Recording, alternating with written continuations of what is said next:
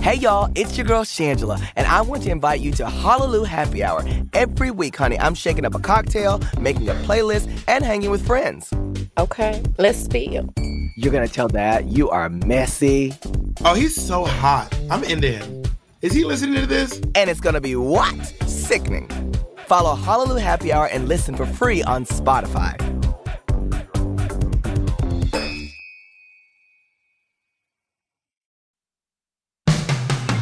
Today on Something You Should Know, a look back at some of the most interesting moments from the past year, including how to make yourself smarter.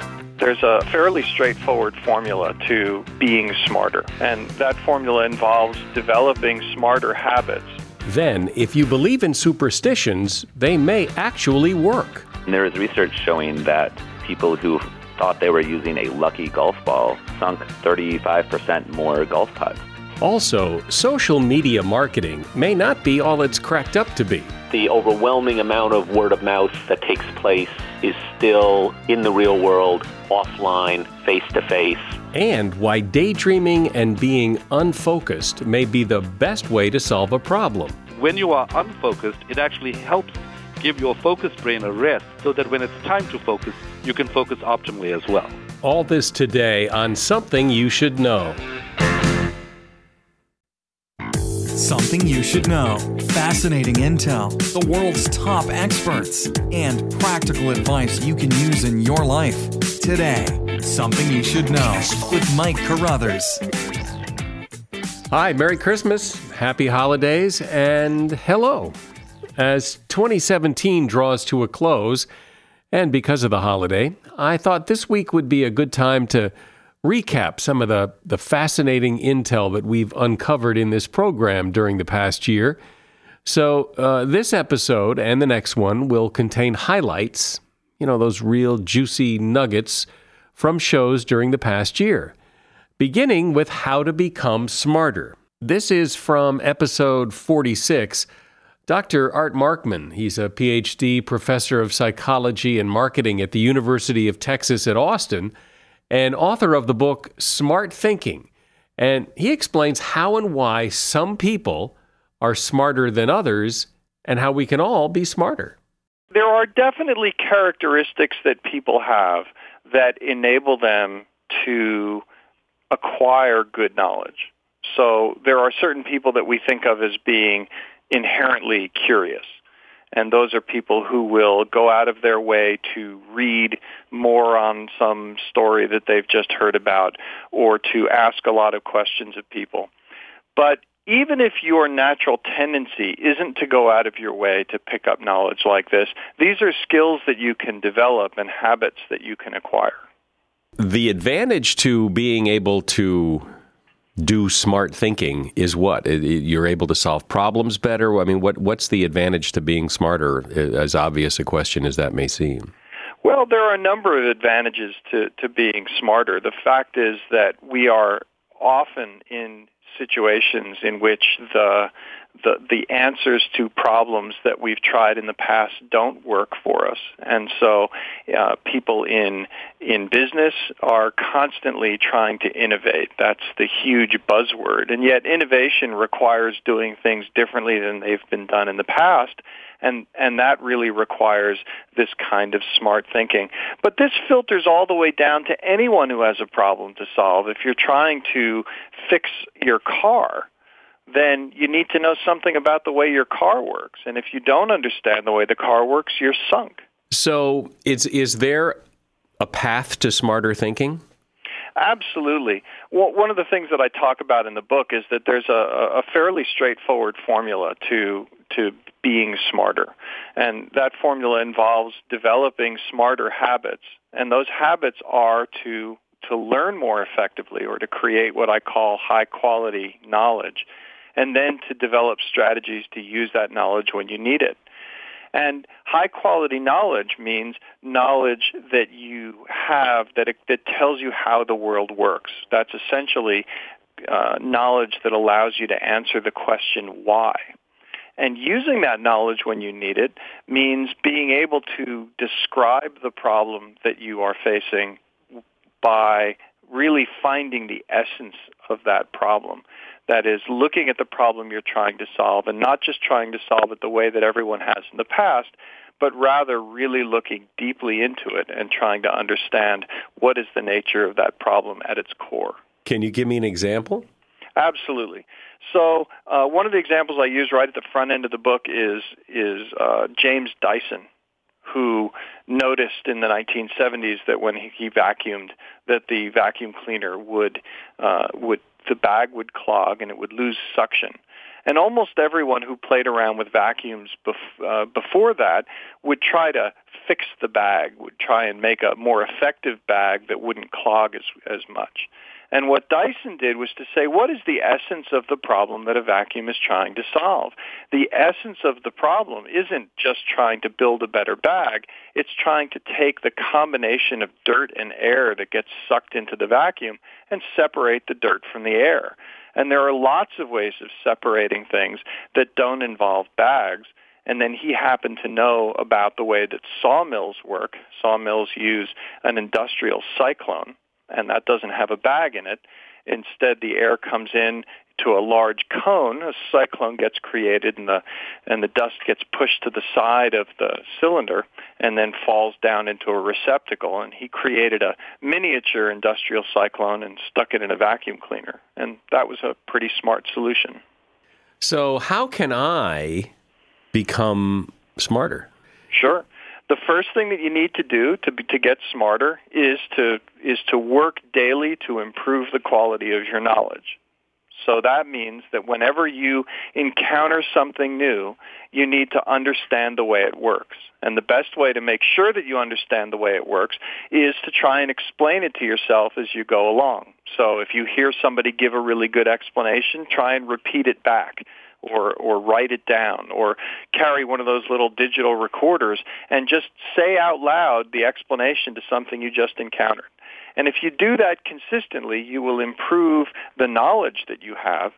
And then the second thing that you can do is to spend time really looking at the problems that surround you and try and figure out whether there are other ways of describing that problem that might provide another essence to that problem and suggest a different path or different knowledge that you might have that might help you to solve it.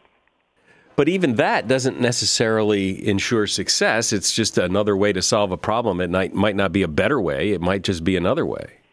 Well, that's right. But in fact, if you look carefully at lots of the things that we think of as being smart thinking, they involve finding alternate ways of doing things that had been done in the same way for a long time. You know, unfortunately, if you look at our education system, we spend a lot of time trying to teach people that there's a correct answer to problems. In some sense, we draw a bad analogy from math. Most math problems really do have a single answer, and your job is to find it. But in almost every other walk of life, there isn't one answer to a problem. There are many, and each answer is likely to have some strengths and some weaknesses. And the better your ability to find multiple sources of solutions and to use those solutions in new situations, the more likely you are in the long run to do things that other people look at and think we're smart. And maybe come up and build a better mousetrap. Absolutely. And maybe make $1 bazillion doing it. If you build, as they say, if you build the better mousetrap, the world will beat a path to your door.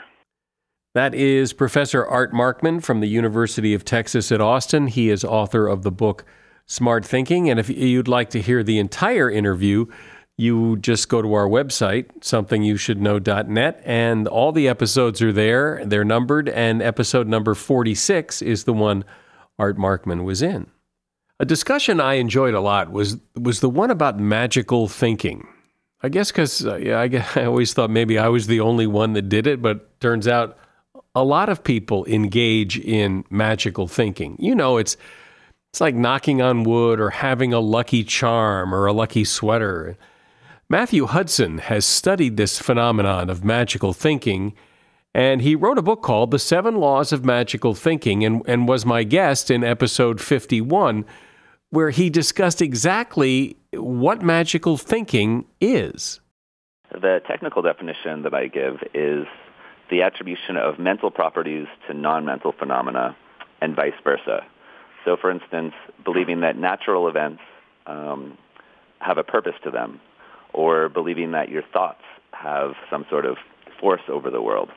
So examples of magical thinking would include belief in luck or destiny or karma or essences or mind over matter, that sort of thing.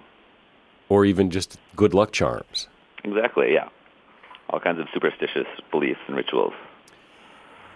Does everybody and does every culture engage in this somehow? Yes, as far as I know, every culture has certain magical and religious rituals and beliefs and traditions. And every individual person has a tendency to believe in these sorts of things. Even if they deny it, even if you call yourself a skeptic, you'll still find yourself doing little lucky rituals or feeling like something happened for a reason. Is there any reason to think it works? Well, I don't believe in real magic, so I don't think these things work the way that people sometimes think they do. But magical thinking can provide a sense of control, and it can make you feel lucky. For instance, if you perform a little ritual, it can increase your self-confidence, and then that might lead to better performance and actual luck, which will then feel like the ritual or the lucky charm had some effect. And there is research showing that people who thought they were using a lucky golf ball sunk 35% more golf putts than people who thought they were using a normal golf ball. Now that's fascinating. Yeah. How could that be? Well, the researcher proposed that it increases self-efficacy. So if you think that you're using a lucky golf ball, then you expect to perform well. And then it relaxes you, and then you actually do perform better. Even the people who don't necessarily believe it sort of believe it. That's the argument, yes. A lot of magical thinking is subconscious. So even if you don't think that you believe in these things, these expectations can have sort of subtle subconscious effects on your behavior. Does talking about it like this ruin it? I think there hasn't been a lot of research on whether talking about cognitive biases can actually reduce them. So it's possible that if your defenses are up and you're aware of certain illusions and you realize that they're illusions, then you're less susceptible to them. On the other hand, it's possible that even if you know about them and you're on lookout for them, they will still play a role in your life. Has anyone, maybe you have, or anyone done the research where you ask people who admit that they believe in it to some extent, where they have lucky numbers or they have a ritual or they have a good luck charm, and then ask them, do you really think it works? And what's the difference in the answers? I think that a lot of people will say, I don't believe that this little thing that I do works. I don't believe that it's magic. I think that's all BS, but I do it anyway, just in case. For instance, personally, I knock on wood.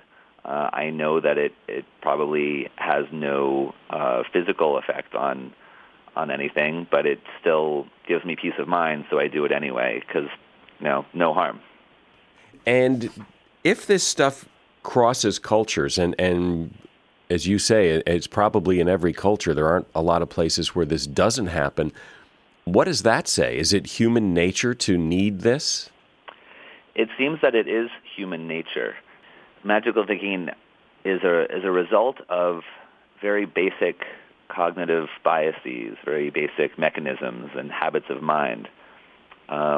And it also is influenced by very basic human motivations, the desire to feel some sort of control over your environment, the desire to feel like life is meaningful, and that there's a purpose to your existence.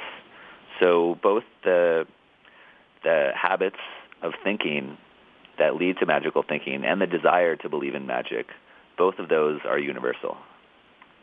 You talk, though, I mean, it's more than just the I've got lucky numbers and maybe they'll win kind of thing. I mean, you talk about John Lennon's piano in the book that kind of magical thinking attaches value to a piano or any other example you want to use that's real dollars.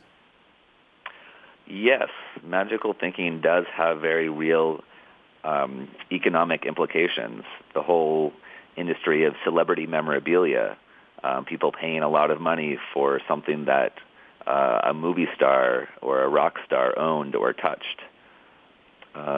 So yes, you can see how you can put a dollar sign on how strongly people believe in these sorts of things. Yeah, because, let's talk about John Lennon's piano. I mean, the value of that piano just as a piano wasn't particularly spectacular.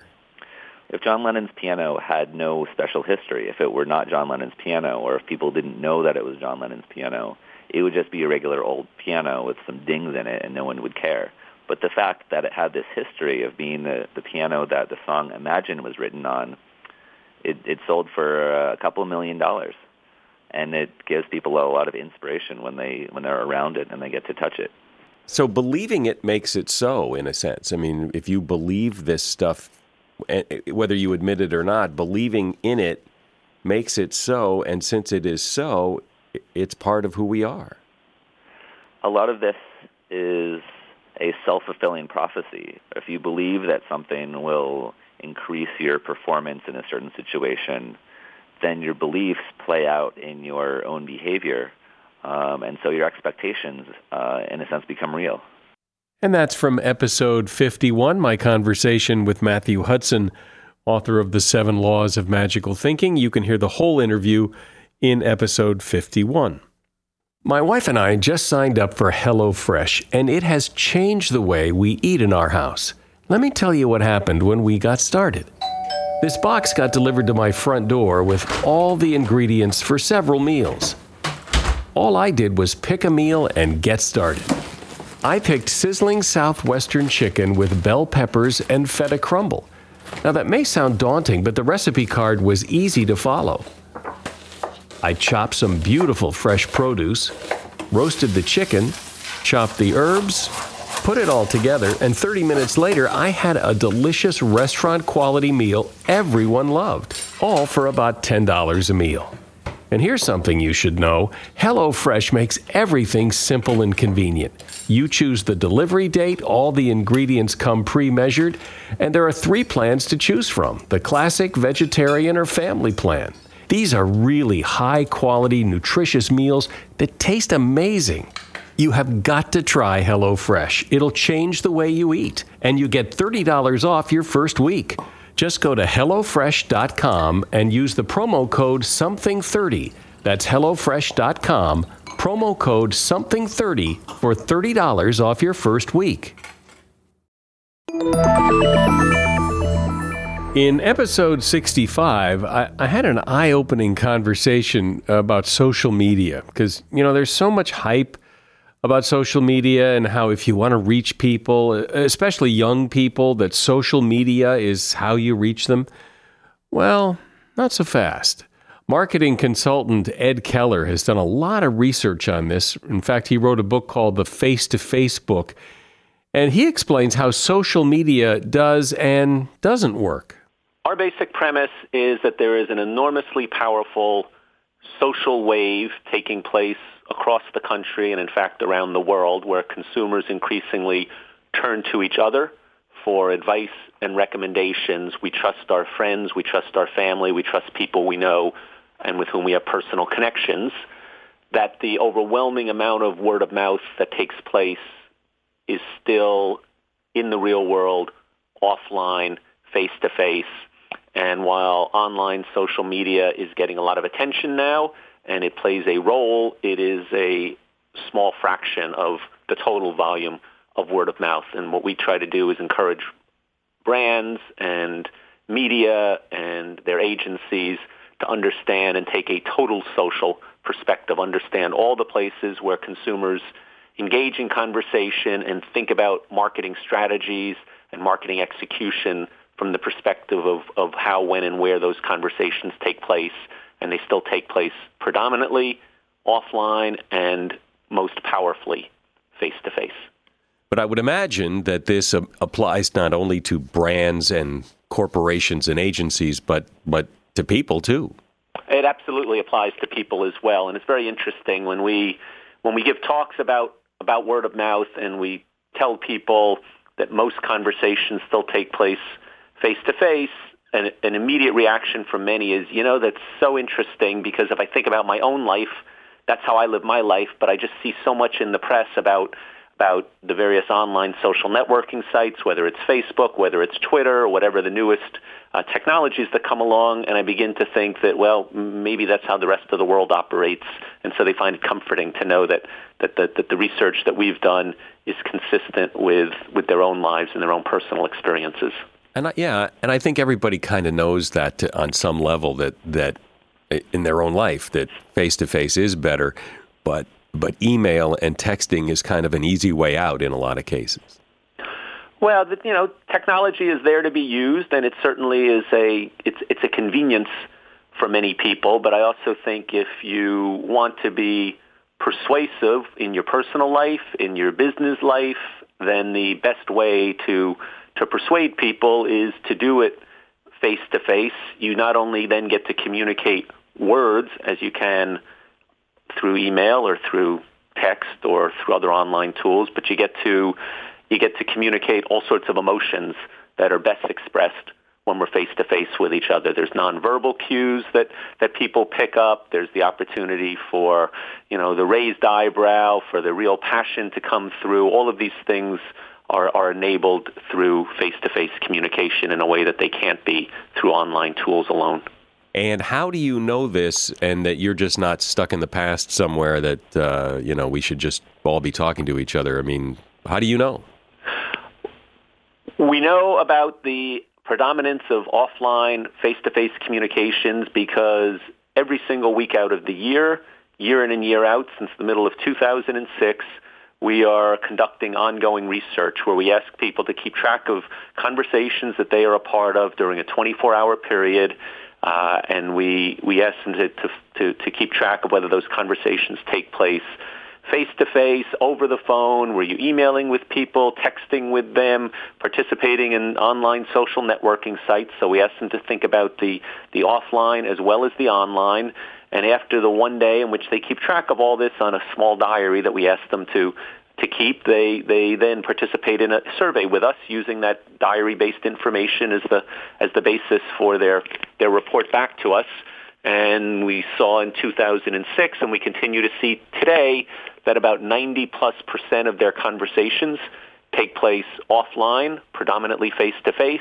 A little under 10% take place online, and that online component is broken up into emailing, texting with each other, or social media. So the social media piece, which many people think has now come to dominate as a communications tool, is actually just about 2% of our conversation. So that's how we know, and I guess our message in the face-to-face book is that we want readers to realize that the original meanings of what it means to be social and what it means to have somebody as a friend isn't just a quaint vestige of a bygone era, but it's critically important to the way that people continue to live their lives today. And so should things change? Should they change, or will they change? Well, both are good questions. Well, in terms of whether they will change, I think it's almost inevitable that there will be a continuing rise in technology-driven conversation, but I think it's going to be decades and decades, if ever, before that comes to replace face-to-face communication. There's just such a large gap now. Should it change?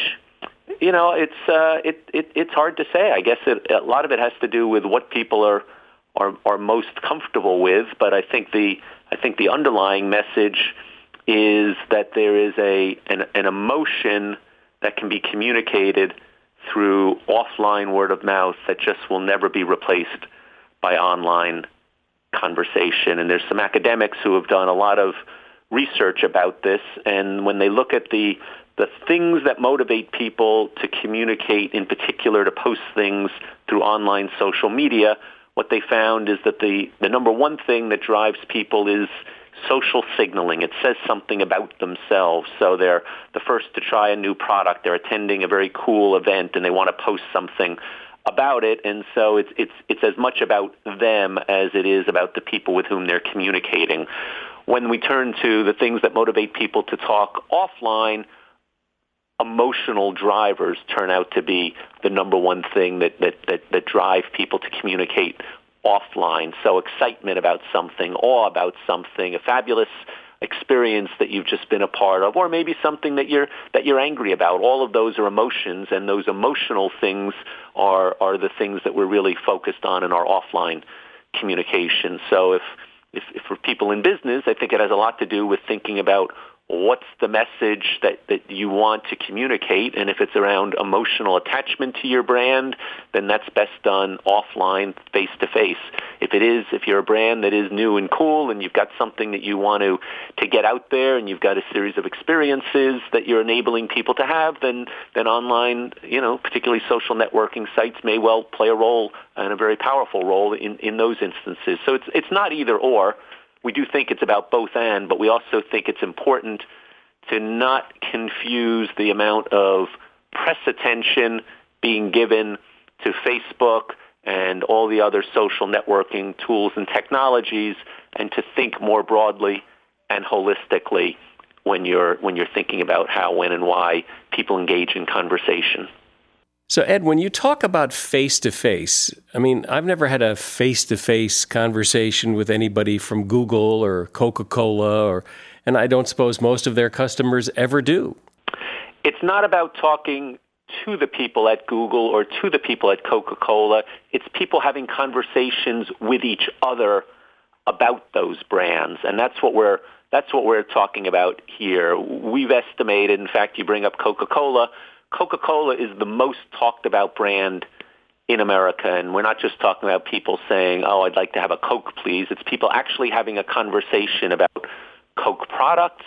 It's people having a conversation about Coke and maybe some of its promotional activities. It's people having a conversation about new Coke cans that might be coming out. These are all things that people talk about, and so from a marketer's perspective, while it's enticing to think I'm going to have a Facebook page, I'm going to have millions of fans on Facebook, and that's how I'm going to increasingly hope that my brand is going to move product in the marketplace for me, it turns out that not only are there multiples more conversations that people have offline about those brands, but it also turns out that all sorts of media and marketing activity can help to drive those conversations.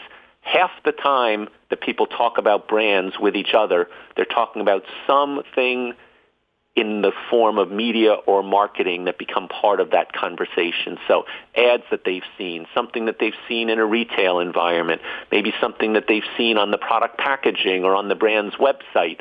So it can be media that brands buy. It can be so-called owned media, the package, the brand website. These are all media that the brands own themselves.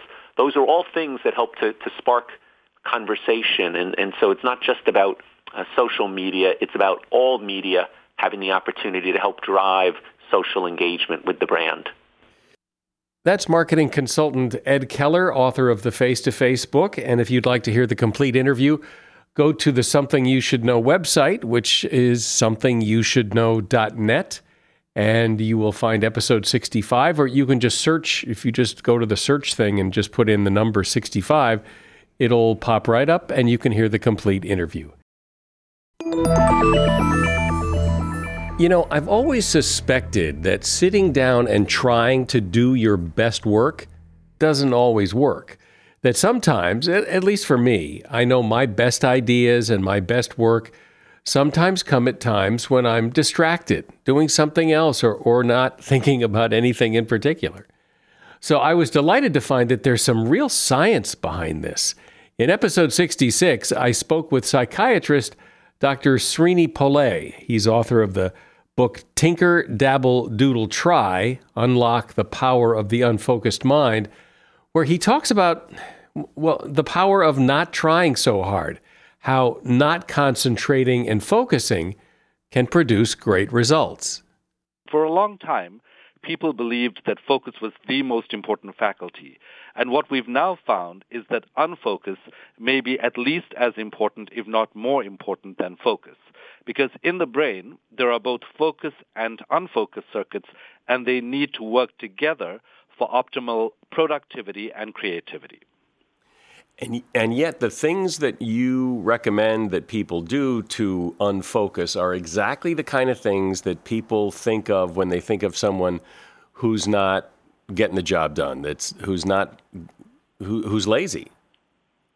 Well, they may sound like that, but they're not exactly the same. So I'll give you an example. So I'm definitely not prescribing just distraction, because I think distraction and daydreaming by itself is not necessarily helpful. And there are three kinds of daydreaming that have been studied. Jerome Singer, who studied this since the 1950s, has pointed out that slipping into a daydream is more like falling off a cliff. And having some kind of guilty rehashing of something is also not helpful. But what is helpful is positive, constructive daydreaming. And what's different about this is, number one, you can build it into your day. Number two, you initiate it with some kind of playful or wishful imagery. And number three, it is best done with some kind of low-key activity like knitting or gardening, rather than doing it when you are completely wiped out. And these three things will allow you to then withdraw your attention from what's outside, reorient your attention to what's inside. And what studies are now showing is that it activates the unfocused circuit in the brain, which then does what seems like something quite magical. The moment you start to redirect your attention using positive constructive daydreaming, which can be abbreviated as PCD, you actually change the way the brain operates. And to make this simpler, if you think about the brain like a silverware set, just metaphorically, when focus is on, your brain acts like a fork. It essentially picks up the solid pieces of your identity. However, when unfocus is invited to the table, it then invites a bunch of other silverware. There's a spoon for picking up the delicious melange of flavors of your identity. There are chopsticks, which make connections across the brain. And then there are also things like marrow spoons, which go into the nooks and crannies of your brain to find pieces of information that focus would never be able to find. And so with this new set of silverware that the unfocused circuit will actually bring to the fore, you have a much fuller sense of self. And with this fuller sense of self, you can have a greater sense of motivation, you can feel more energized, and also more creative. And that's exactly what the studies show. Wow. And now I'm hungry from your... Right. So you said something a moment ago, though, that this works better if you're doing something like knitting rather than just lying there being wiped out. Am I correct? That's correct. So the whole idea about this unfocused circuit is it actually uses 20% of the body's energy. So the brain just occupies 2% of the body's volume, and at rest, it uses 20% of the energy to perform what's needed, meaning all these different things that I just described. And effort just adds on another 5%. So if you have no energy left, then doing this particular kind of activity is not going to actually be helpful, because your brain needs that energy in order to do something. So is it kind of like you're distracting yourself from something so that the brain is kind of free to do what the brain does? Because if you tried to think about it too much, you can't really get it. Yes, absolutely. In fact, the reality is that most experts would agree that between 90 to 98% of mental activity is unconscious. And I think we've spent a lot of time, in learning at schools, in organizations, focusing on just the 2% of conscious learning. And essentially what I'm describing in this book is how do you actually get into this 90 to 98% of what's happening under the radar and begin to develop those circuits. And because the brain does most of its intelligent work under the radar, we really need to be able to work with those circuits to get the results that we want. You know what this kind of reminds me of, and you tell me if this is a reasonable analogy, is those pictures, those computer-generated 3D pictures that if you try too hard, you can't see it, but if you kind of let your vision unfocus, all of a sudden you get it? That's exactly right. It's exactly right, and I think it's that kind of metaphor that applies. It's like using low beams and high beams. You basically need both in order to navigate any terrain. Or if you're on a stage, you need a spotlight, and sometimes you need floodlights. And I think what a lot of people do is they operate in one or the other mode, either super focused or very distracted, not recognizing that when you are unfocused, it actually helps give your focused brain a rest so that when it's time to focus, you can focus optimally as well. Well, and you talked about doing things like knitting and gardening and that kind of thing, but the title of your book makes it sound as if you don't have to specifically have a hobby. You can just doodle and just anything else to kind of take your mind somewhere else. That's correct. In fact, doodling has been shown to increase retention of information 29% more than not doodling. So there was a study by Jackie Andrade that actually looked at two groups of people while they were listening to a tape, and they had to remember names and places that were actually mentioned during that tape. And what she found was that the group that doodled remembered 29% more than the group that did not. And in part, I think that's a balance between focus and unfocus. You're not so focused that you're going after everything and anxiously forgetting, but you're not completely off task because your mind is on the page, and so your mind is somewhere in the vicinity grasping this information and then integrating this. In fact, one of the main functions of the unfocused circuit in the brain is to actually pick up memories and to integrate them. So even when you're doing something like doodling, that's helpful. And I think with dabbling, there are a lot of examples of dabbling where people have dabbled in different fields and actually had major discoveries. So, for example, Albert Einstein dabbled in the mathematics of Poincaré. And by using what we call possibility thinking, he extended Poincaré's theories to actually develop the theory of relativity. Poincaré developed his theory based on what he could see. And then when there was no more evidence, he stopped. Albert Einstein said, what if? So he asked a possibility question, and by just dabbling in the mathematics, was able to make a connection with his own field in physics. And similarly, Picasso, by studying and dabbling in the mathematics of Poincaré, was also able to think about the fourth dimension, and thus started the Cubist movement in art. So even though these were not their primary modes of interest, simply by dabbling, they were able to make connections in their own fields and feed their own imaginations to move their own fields forward. So yes, it doesn't necessarily involve daydreaming. The whole idea is that if we remain fixed in our interests, and if we remain fixed in the way we think about things, we're not likely to get anywhere fast. And just as a point in question, there's been a lot of talk about grit recently. And there's now been a meta-analysis that's looked at grit. And grit has two components to it. One is consistency of interest, which is stay at what you do, never leave it. And the other is persevere, which is try hard. And what the meta-analyses have shown of more than 60,000 people is that grit only has a weak correlation with success. And in particular, the piece that has to do with consistency has no correlation with success at all. And so what I want to do in this book is encourage people to follow their interests, to measure their meanderings, to find ways in which they can meander that can help their unfocused brains get them exactly what they want to get.